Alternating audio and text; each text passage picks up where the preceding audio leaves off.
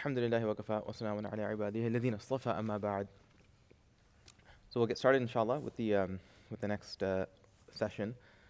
So we covered a couple of points related to repentance, and I want to cover two more today from the book. So we'll begin. Bismillah ar-Rahim. So Ibn Ata'illah, rahmatullahi alayh, he says, من علامات موت القلب عدم الحزن على ما فاتك من الموافقات وترك الندم على ما فعلته من وجود الذلات. He says, that I'm translating here, that among the signs, or from the sign of the heart's death, is the absence of sadness over the acts of obedience that you have neglected, and the abandonment of regret over the mistakes that you have made. Okay? So I'll just repeat the translation. A sign of the heart's death is the absence of sadness over the acts of obedience that you have neglected, and the abandonment of regret over the mistakes that you have made. This is important. Many a times people want to know, they ask themselves, or they'll ask someone else, what is the state of my heart? How do I know? Is it alive? Is it sort of wavering? Is it near death? Has it died altogether? So Ibn Ata'illah, he's sort of highlighting this for us. So the commentator says, know that just as the life of the physical body is dependent on food, the life of the spiritual heart is dependent on faith, or iman, and righteous deeds, amal as-salihah, is dependent on faith and righteous deeds. In the same way as the physical body would perish if deprived of nourishment, the spiritual heart dies without its own sustenance. So this is an important principle, and if you've attended prior gatherings, you know we've talked about this topic at length, and that is to understand that each human being is composed of both a physical heart and a spiritual heart.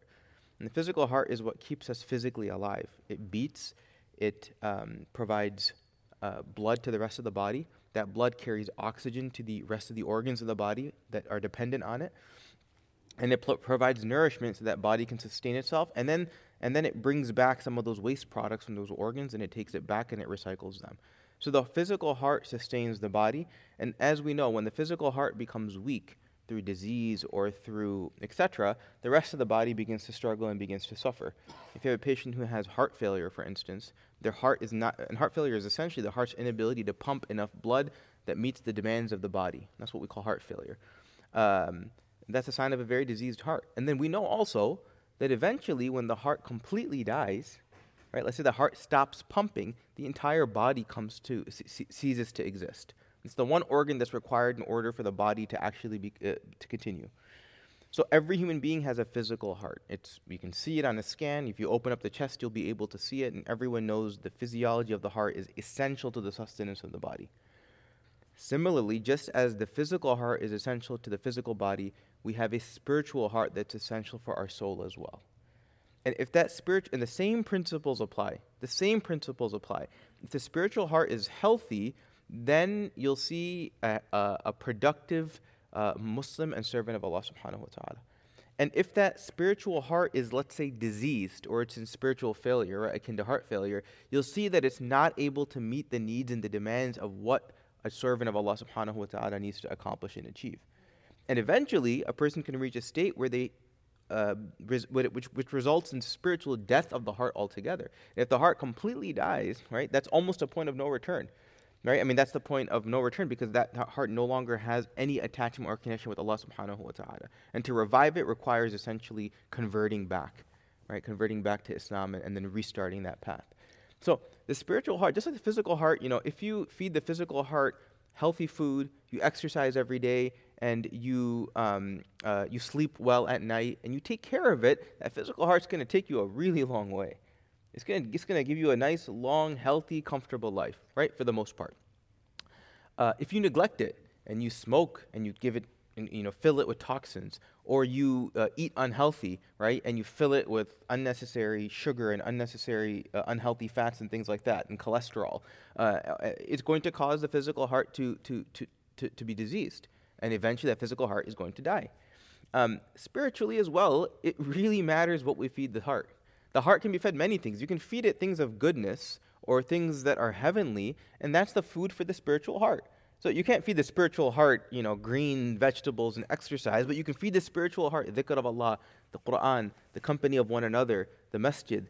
All of these things feed the spiritual heart, and they keep it sustained and they keep it healthy, right? They keep it healthy. So we have to monitor what we put into our spiritual heart.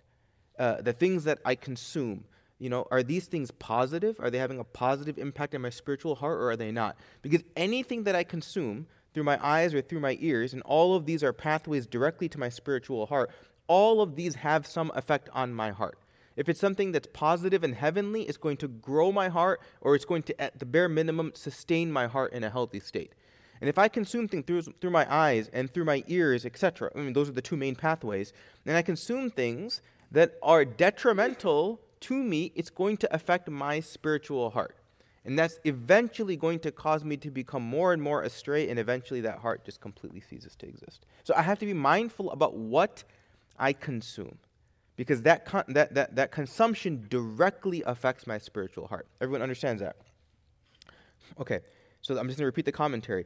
Know that just as the life of the physical body is dependent on food, the life of the spiritual heart is dependent on faith, which is iman, and righteous deeds, which is amal as-salih. So righteous deeds, iman, these things, if I consume them, expect that my spiritual heart will remain afloat, it will remain healthy, it will remain through thick and thin. In the same way as a physical body would perish if deprived of nourishment, right? So now let's get extreme here. If the physical body were to be starved completely, forget unhealthy foods, exercise, diet, those things take decades to actually affect the physical heart. But let's say you just completely suppress the body from any form of nourishment, you starved it, no water, no drink, no food, nothing. You may have 10, 14 days before that completely ceases. In the same way, the physical body would perish if deprived of nourishment. The spiritual heart dies without its own sustenance. So imagine if a heart is not exposed to salah or Quran or good company or the masjid or the dhikr of Allah for 14 days or 20 days or 30 days, what the state of that heart would be. This is the reason Ramadan comes and the whole community revives the heart collectively. Some more than others, but everyone gets this rejuvenation. And then the other 11 months of the year, sadly, it kind of drops off, and you kind of feel the state that you and I are in today. We're about 3 months short of Ramadan now, 2 months maybe. It's been a tough several months for a lot of us. Right? Many of us can't say that we've given the attention to our heart that our heart deserves. It deserves attention. It deserves attention. So he says, thus, if one is unconcerned with acts of disobedience, such as the neglect of the ritual prayer, salah, or sawm or fasting, or actions of disobedience committed by others, then this spiritual state is clearly indicative of the fact that one's spiritual heart is dead and devoid of the states of faith. Okay, so let's bring this back to the point that Ibn Ata'illah mentions. He says, a sign of the heart's death. So now we understand physical heart, spiritual heart. Now, he's saying a sign of the heart, the spiritual heart's death, is the absence of sadness over the acts of obedience that you have neglected. So for instance, if I know that I should be praying as much salah in the masjid as I can, and salah after salah goes by in the masjid and congregation, and I'm at home comfortably skipping salah, and it doesn't faze me, it doesn't bother me, I'm not reminded that, I should have done it. I should have done this is a good sign. But if that doesn't cross my mind, that's a sign of a diseased heart. Right? If it doesn't cross my mind, a day goes by, the next day goes by, and I haven't opened up the Quran and to recite it, and it doesn't bother me. These are acts of obedience that I've left behind, and it doesn't faze me. That's a sign of a heart that's dying. The sign of a heart dying. You could take your example of which act of worship we're referring to. Even a sunnah. Like there's so many sunnahs that are available. The sunnah of fasting on Mondays and Thursdays, and the sunnah of fasting on the middle of the month, the white days. The sunnah of whatever, and so many sunnahs. It's one thing to follow a sunnah, which is the ideal, but at the bare minimum, when we miss a sunnah, it should cross our mind that I wish I was able to fulfill it, because that's a sign that the heart has some life in it. If Monday and Thursday goes by, and it doesn't even cross my mind that, I wish I had the energy, I wish I could have fasted that day, that's a problem, because that's a sign of opportunity to progress toward Allah, and it didn't even faze me. It didn't even faze me. So take your example. I mean, there's so many examples of this that we should be mindful of it.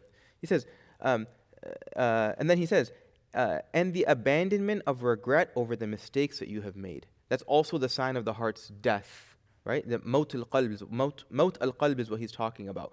One is that when deeds pass by me and I've neglected them, it doesn't faze me. The second is when I commit sin or a mistake I make, I don't have any regret over that mistake. This is another sign of the heart's death. Right? So, I mean, it's a good state to be in, that when I do something that transgresses against Allah subhanahu wa ta'ala, that I have some semblance of remorse in my heart. Right? That I feel bad about it. I feel sad. Even if it's a perpetual sin, it's something that I feel bad about. That's a good sign. But, much of the ummah, maybe us as well, we transgress against Allah, and it just doesn't faze us anymore. And that's a concerning place for the heart to be. But it's the answer to a lot of people's questions as well, which is, I want to know the state of my heart. Well, then use this as the gauge. When there's an opportunity to perform an act of worship that I know of, and it passes me, and it phases me, that's a good sign. If it doesn't faze me, it's a problem. Similarly, when I commit a sin, again, using this as a litmus test or a gauge for where my heart stands, if a sin occurs and it bothers me that it occurred, and I feel upset that it had happened, that's a good sign.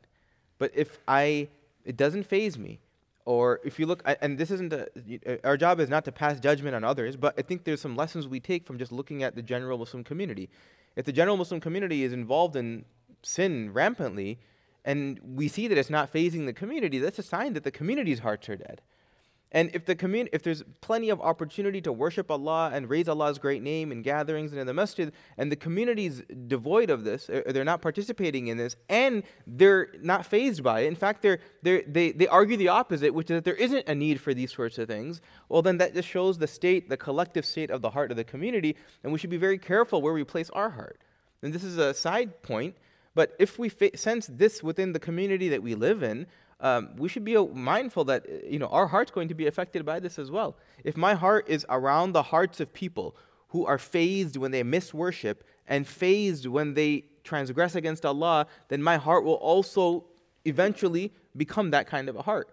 But if my heart is in the company of a community or a group of people who don't care, who just don't care, it doesn't faze them anymore, then eventually that'll also affect me as well. So it's something to really, really deeply think about. So he says, the commentator says, he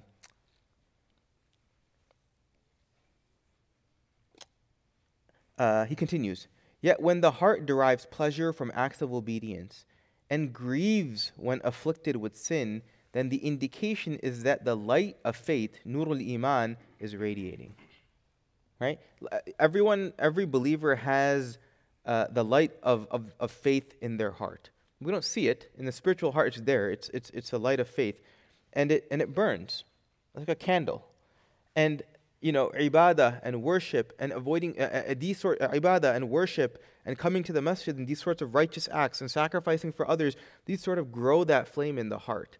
And it allows it to sort of not only produce this heat and this warmth that drives us, but it also produces this light by which we can see. But over time, right? And so what he's saying is that when the heart derives pleasure from acts of obedience and grieves when afflicted with sin, then it's an indication that that light of faith is radiating in a person's heart, right? But over time, that light can extinguish. I mean, you see, sometimes you get a flicker of a candle. Sometimes you just get a pilot that barely has any. You blow it out if you very quickly. Some storm comes, some spiritual storm comes, some affliction comes to the ummah. I mean, anytime the ummah goes through difficulty, I know that a lot of us see when part of the ummah is going through difficulty, a lot of us sort of maybe come closer to Allah, turn back to the masjid, but we're a small segment of the Muslim community. When these sorts of trials afflict the Muslim community or ummah at large, believe it or not, most Muslims end up turning away from Allah than coming closer to Allah. Because it's just a bare flicker. It's barely a flicker. So now when a believer barely has, or a community barely has a flicker of a candle still, a flame barely alive in their heart, and now some storm comes, right? All of a sudden now everyone's questioning, why is this happening? These are Muslims. This isn't something that God should be doing and then Iman is gone. So when these sorts of trials come to the ummah, yes, maybe a small segment of the people that we see are maybe trying to grow in faith, but that's not the state of the majority of the community, unfortunately, and may Allah subhanahu wa ta'ala protect us from that. Okay. Oh, the final point I want to make about this statement that he mentions about the sign of the heart to death, this is just, I want to mention this side point, which is that every scholar says the same thing. This notion of the heart needing nourishment and being fed, and the soul. You could look at our scholarship since the time of the Prophet ﷺ going down, and everyone has the same message. And we've covered many texts over many retreats, and the scholars all point to the same thing, which is the heart is the focal point of every single believer. And it absolutely has to be given attention before we look in any other direction. And if we don't give it its attention, then it's going to suffer, and we're all going to suffer as well. It's just such a repeated theme that comes up over and over again. Okay, I'll move on to the next one. He says,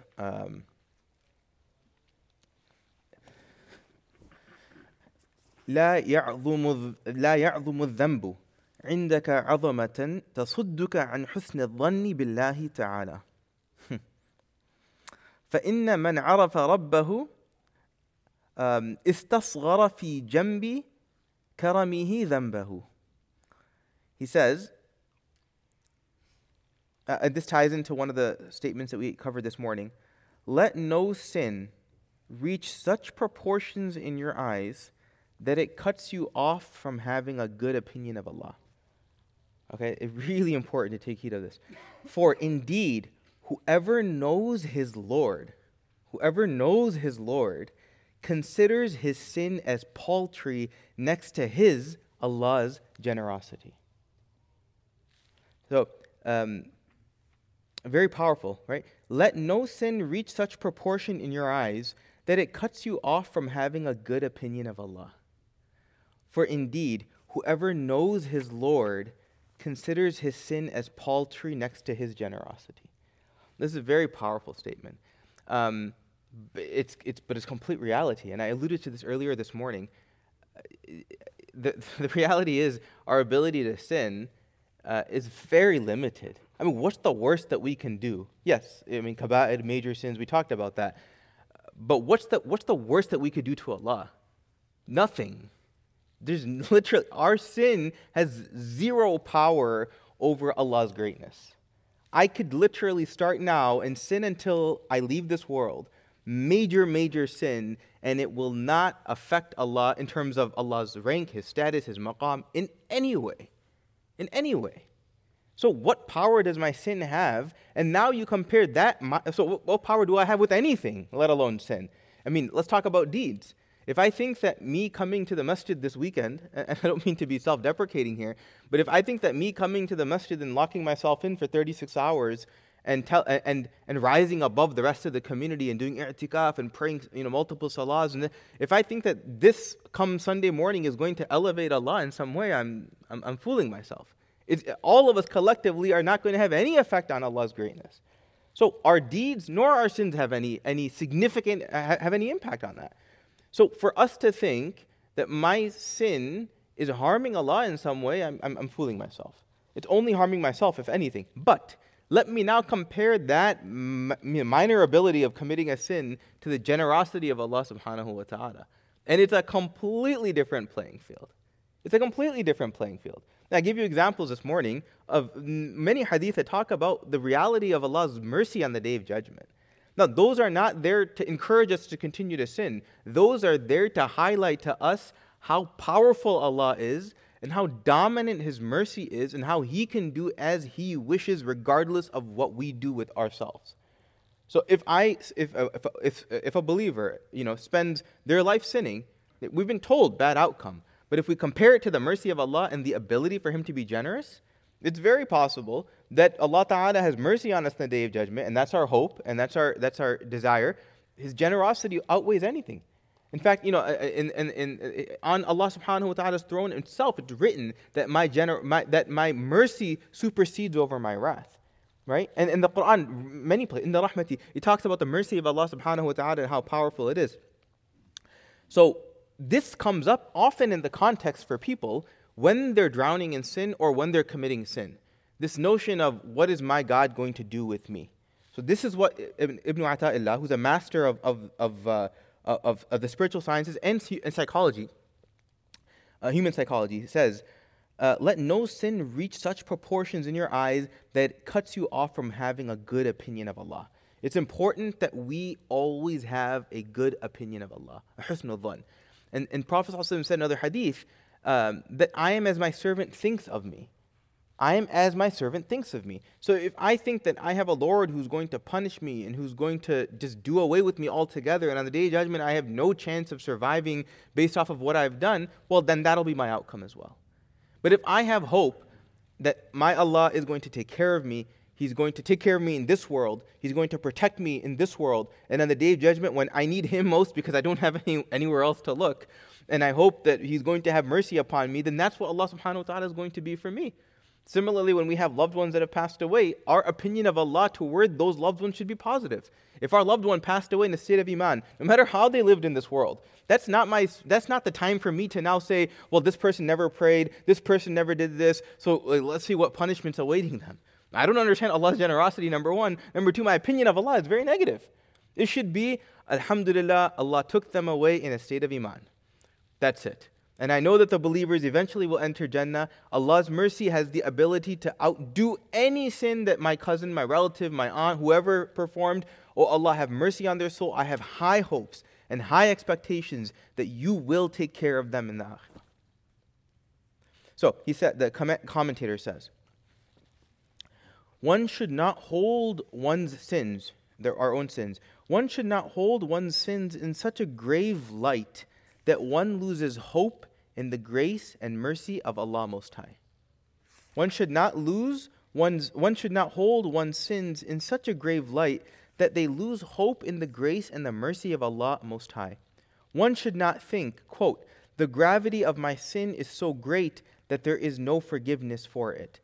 And I have, on account of this sin, now reached a stage where I am unfit for His grace and mercy. He's quoting the thought that goes through the minds of many people. I'm no longer deserving. I'm no longer fit for this. There's no possibility that I'm going to be the recipient of Allah's mercy. Such despair is the consequence of an unawareness of the attributes of Allah Most High. Look, this goes back to that first wisdom that we covered yesterday evening. Does anyone remember what that was about? Knowledge. And what specifically did we talk about as it pertains to knowledge? What about ilm nafi' did we say? That would carry on to the Jannah. Of course, yeah. So, but what specifically did the commentator mention as like the highest form of beneficial knowledge? Yes, yeah. So having understanding who Allah is, not who Allah is because we'll never fully understand. Who Allah is meaning what we know about Him through what He's told us. So having a firm understanding and grounding in knowing who Allah is, how He deals with His servants, how He deals with humanity, how what Allah subhanahu wa ta'ala's reactions are to particular things. And this is all in the Quran, right? Of course.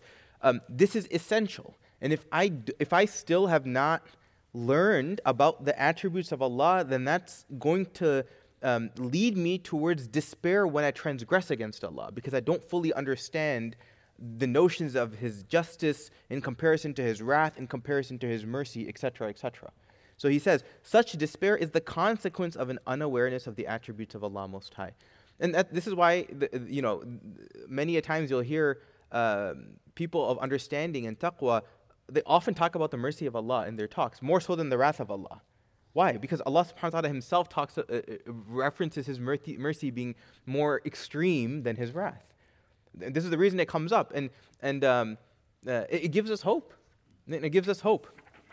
So he says, the commentator continues, one who has recognized the Creator, Allah, and is aware of His attributes will be acquainted with His attributes of forgiveness and grace.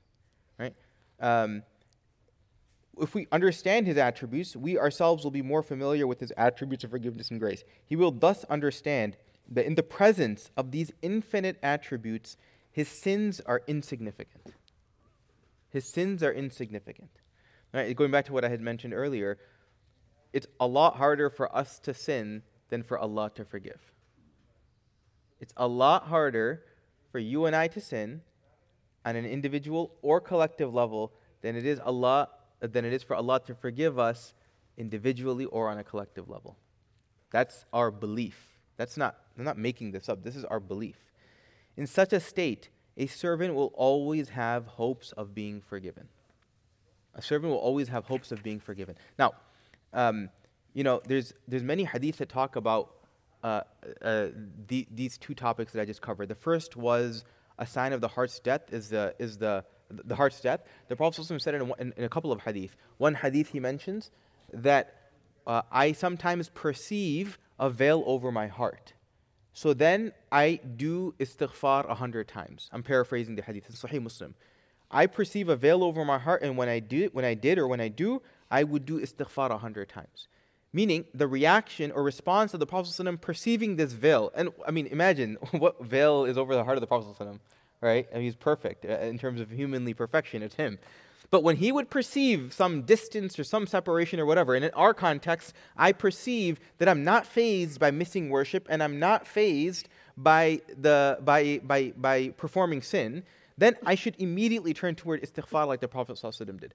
Astaghfirullah. And I'm constantly asking Allah subhanahu wa ta'ala to forgive me. That's the prior hadith. In this hadith, when he's talking about let no sin reach such proportions in your eyes that it cuts you off from having a good opinion of Allah. For indeed, whoever knows his Lord considers his sin as paltry next to his generosity. The Prophet ﷺ said in a hadith, and he starts this hadith off by saying, فَوَالَّذِي نَفْسِي بِيَدِهِ, by one in whose hands is my soul, which is basically him saying, I swear to God. Right? I swear to God that if you do not perform sin, you all, do not perform sin, Allah subhanahu wa ta'ala, Sahih Hadith, will replace you with a group of people that will perform sin and then seek forgiveness. So the station of performing sin and seeking forgiveness afterward, or doing tawbah after, is very, very, very powerful. And yes, I mean, we don't try to perform sin, right? We're not, but it happens. And turning back to Allah after performing sin is an incredible blessing that He's given us. And it's something that all of us have to take heed of and perform regularly and consistently. And when we do that, and we're in that state, we should have a very high opinion of Allah. We should have a very high opinion of Allah subhanahu wa ta'ala. Now, a corollary to this is to understand that we aren't angels. Angels are perfect in their ability to worship Allah subhanahu wa ta'ala. That's all they do. We as human beings have choices to make. And look, the reality is, at any given point in time, you and I are not fulfilling the debt that we owe to Allah. At any given point in time, you and I are not fulfilling the debt that we owe to Allah. When I pray my salah, which is the pinnacle of worship, and I'm standing before the Qibla, and I could be standing and performing salah in the haram, in front of the Kaaba, in congregation, earning not just 27 times reward, 100,000 times reward for praying in the haram of Mecca, and I'll be praying with the imam in congregation, and after I finish my fard salah, the first things that come out of my mouth are, astaghfirullah, astaghfirullah, astaghfirullah. I'm seeking forgiveness because of the worship that I just did. It's never going, no, even our worship is never going to remove or relieve the debt that we owe to Allah even in that moment, because my thoughts are not going to be there, right? I mean, think about it. We're sitting here right now in the masjid. We're in i'tikaf, right? We made an intention for an i'tikaf. We're listening to the words of one of the people of piety of our past. We're reviewing the hadith of the Prophet ﷺ. We're referencing the Quran. Most of us, maybe all of us, are in a state of wudu. We all at this point have a firm intention. Do we think that at this moment we aren't sinning? Do we think that at this moment we're angelic? No, because there's so many layers to it. Yes, we're not performing a major or maybe a minor sin, but where are our thoughts? Where's our adab? Where's the state of our heart as we're sitting in the gathering? All of these things need to be considered. And even if in the most pristine form of worship, such as prayer, I'm taught to do istighfar immediately after, what about the not so supreme forms of worship, like sitting in a gathering like this? We are so in debt to Allah at every moment, whether it be during or after sin, whether it be during some neutral point in our life, or whether it be when we're sitting, even remembering Allah subhanahu wa ta'ala. We are always in debt to Allah subhanahu wa ta'ala, and we are always in need of His mercy. And of course, the pinnacle example of this is the Prophet ﷺ, who never committed a sin, whose heart was always connected to Allah, who was the most generous of all of creation and the most just toward all of Allah subhanahu wa ta'ala's creation, humanity, Muslims and non-Muslims. He would make dua for those people that attacked him and opposed him. The most perfect of creation is, you would think, if anything, he should be owed something. But he himself is saying that no one will enter Jannah, not even myself, except for with the mercy of Allah. Even the Prophet who's perfect in his worship, in his interaction, in his existence, is dependent on Allah's mercy because he himself feels there's such a significant debt that he owes to Allah despite the state that he's in. So that means for all of us, we should always just be in a constant state of tawbah, of turning back to Allah, no matter what we're doing. We should always be in a constant state of tawbah and a constant state of istighfar, because that's when the Prophet ﷺ says that, I swear in whose hand is my soul, that if you don't commit sin, Allah will replace you with people that do and that will be forgiven. It's because part of it is because we're weak. We're weak servants of Allah, and we are always indebted to Him. And we're never going to absolve ourselves of the need to have to do istighfar or tawbah or turn back to Him or feel like we have a debt toward Him. We will never absolve ourselves of that. So, just to I'll just read these once again. The first one was من علامات موت القلب عدم الحزن على ما فاتك من الموافقات وترك الندم على ما فعلته من وجود الزلات. A sign of the heart's death is the absence of sadness over the acts of obedience that you have neglected, and the abandonment of regret over the mistakes that you have made. And then the second, لا يعظم الذنب عندك عظمة تصدك عن حسن الظن بالله تعالى فإن من عرف ربه استصغر في جنب كرمه ذنبه. Let no sin reach such proportions in your eyes that it cuts you off from having a good opinion of Allah. For indeed, whoever knows his Lord considers his sin as paltry next to Allah's generosity. And then I'll just read the translation of the last two from this morning so that we can conclude this chapter. There is no minor sin when His justice, His capital H, Allah's justice, confronts you. And there is no major sin when His capital H, Allah's grace, confronts you. And then, finally, when you commit a sin, let it not be a reason for your despairing of attaining to righteousness before your Lord, for that might be the last sin decreed for you. So may Allah subhanahu wa ta'ala grant us the ability to internalize these statements. May Allah subhanahu wa ta'ala allow us to just constantly be in a state of turning back to Him.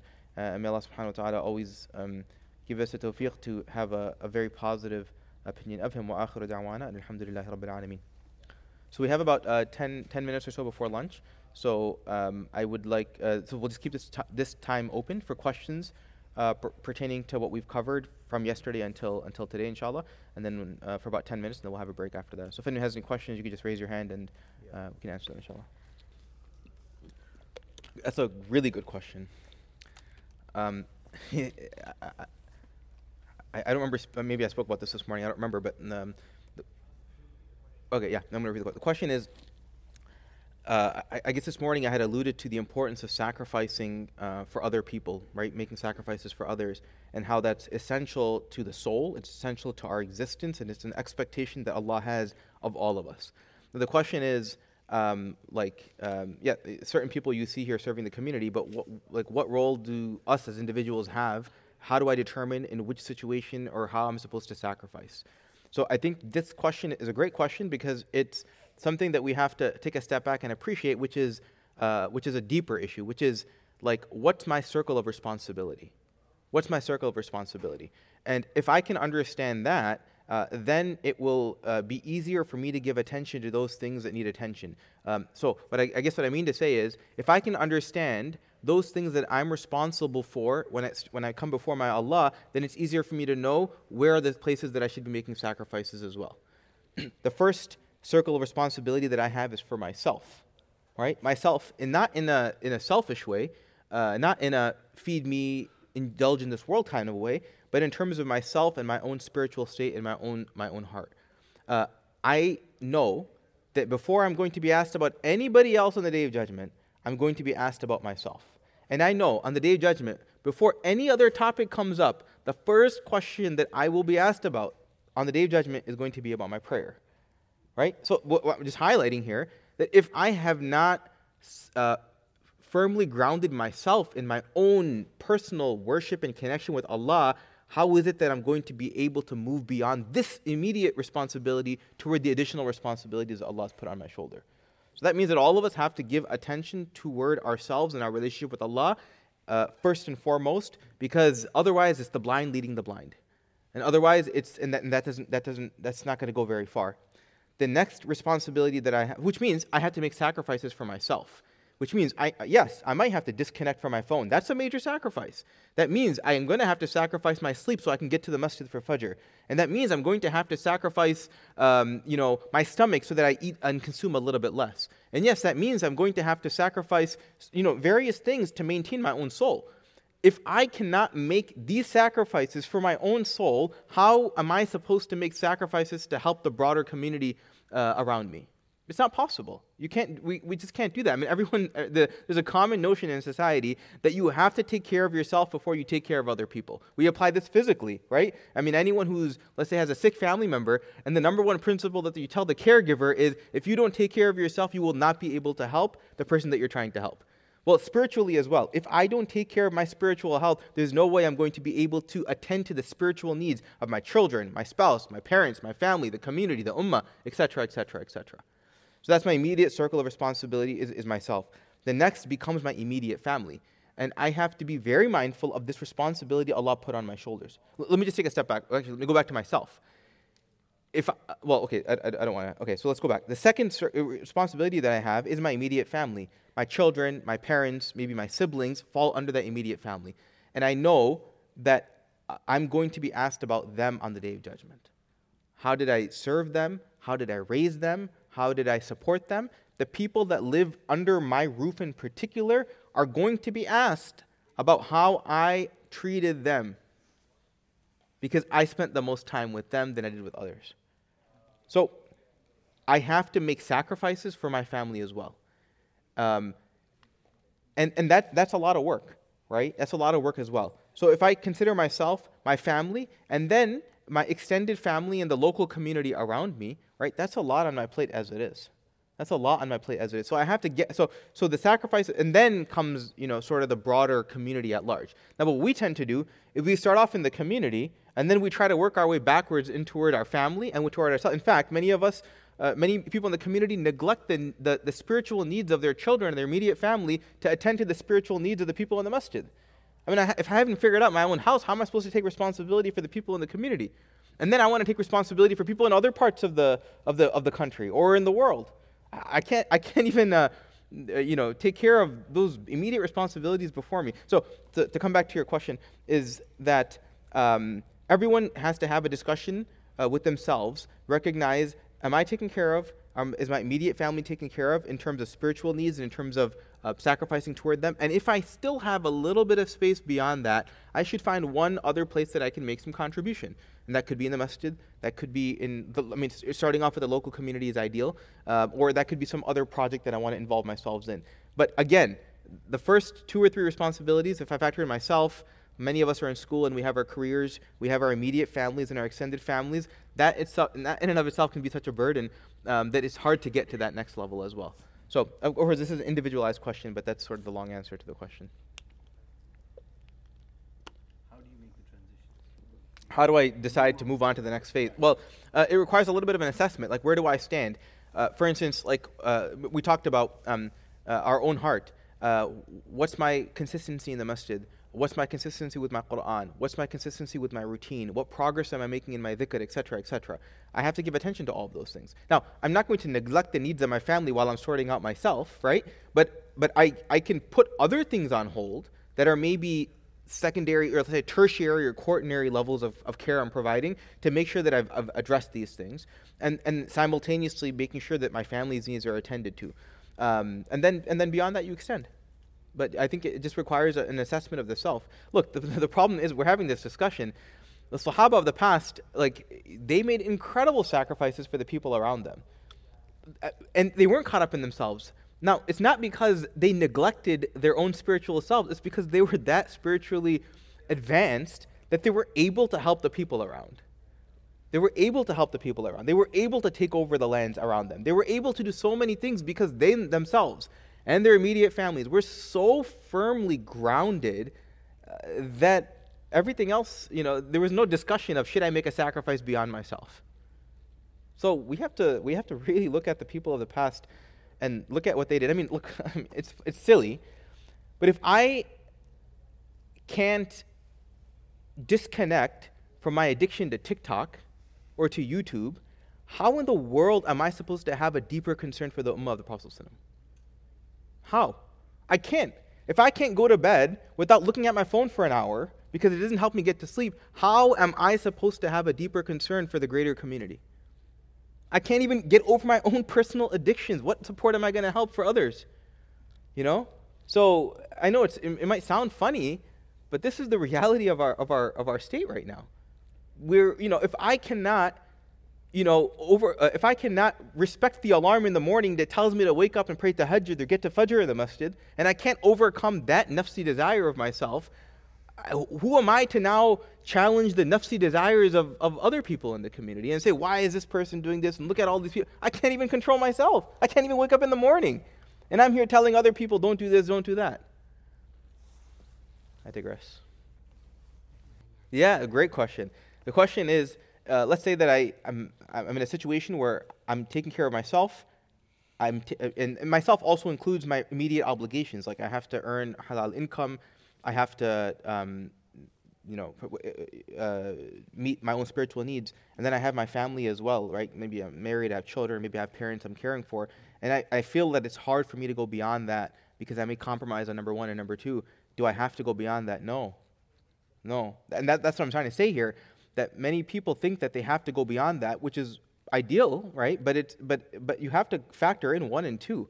And if 1 and 2 are not properly addressed, and I'm still having arguments on a daily basis with my spouse, and my kids and I are not getting along, and I can't figure out my right hand from my left hand, and I'm struggling with coming to the masjid, and I'm struggling with avoiding sin and this and this.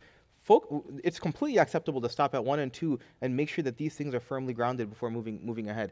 And the mistake of many people is that they move ahead and neglect 1 and 2. But 1 and 2 are coming on the Day of Judgment. Of course, others may come, but okay, so let's say you address 1 and 2. Can I not still make dua for the betterment of 3, 4, 5, and 6? Of course. But that ties into number 1. Like that ties into number 1. So I still do play a role. It's just not going to be as obvious of a role. And in this day and age, unfortunately, we have people who are taking responsibility on their shoulders for other causes, noble causes, good intention, but at the expense of their own families, and that's a problem. The question is, when we are doing good, we sometimes begin to think that we are better than others. How do we avoid that feeling? So I think it has to do with the perspective of what we're looking at. I'll try to use this analogy. I've used it before, but it may not sound right.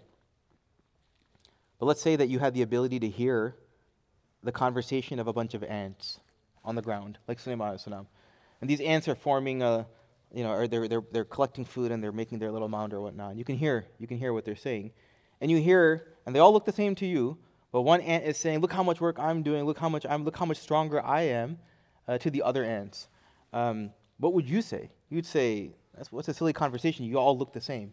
You guys are all doing the exact same thing. You're just a bunch of silly little ants on the ground that are just moving around. and you're acting as if you're making some major contribution to society when in reality you're just handling this little ant mound on the ground that's otherwise insignificant and plays essentially no greater role in society or in the world. Right? I mean, that's what we would say. Now, translate that to us as human beings. Where this analogy that I've given, the ants are having a bigger impact on us and on society than we ourselves have on Allah subhanahu wa ta'ala.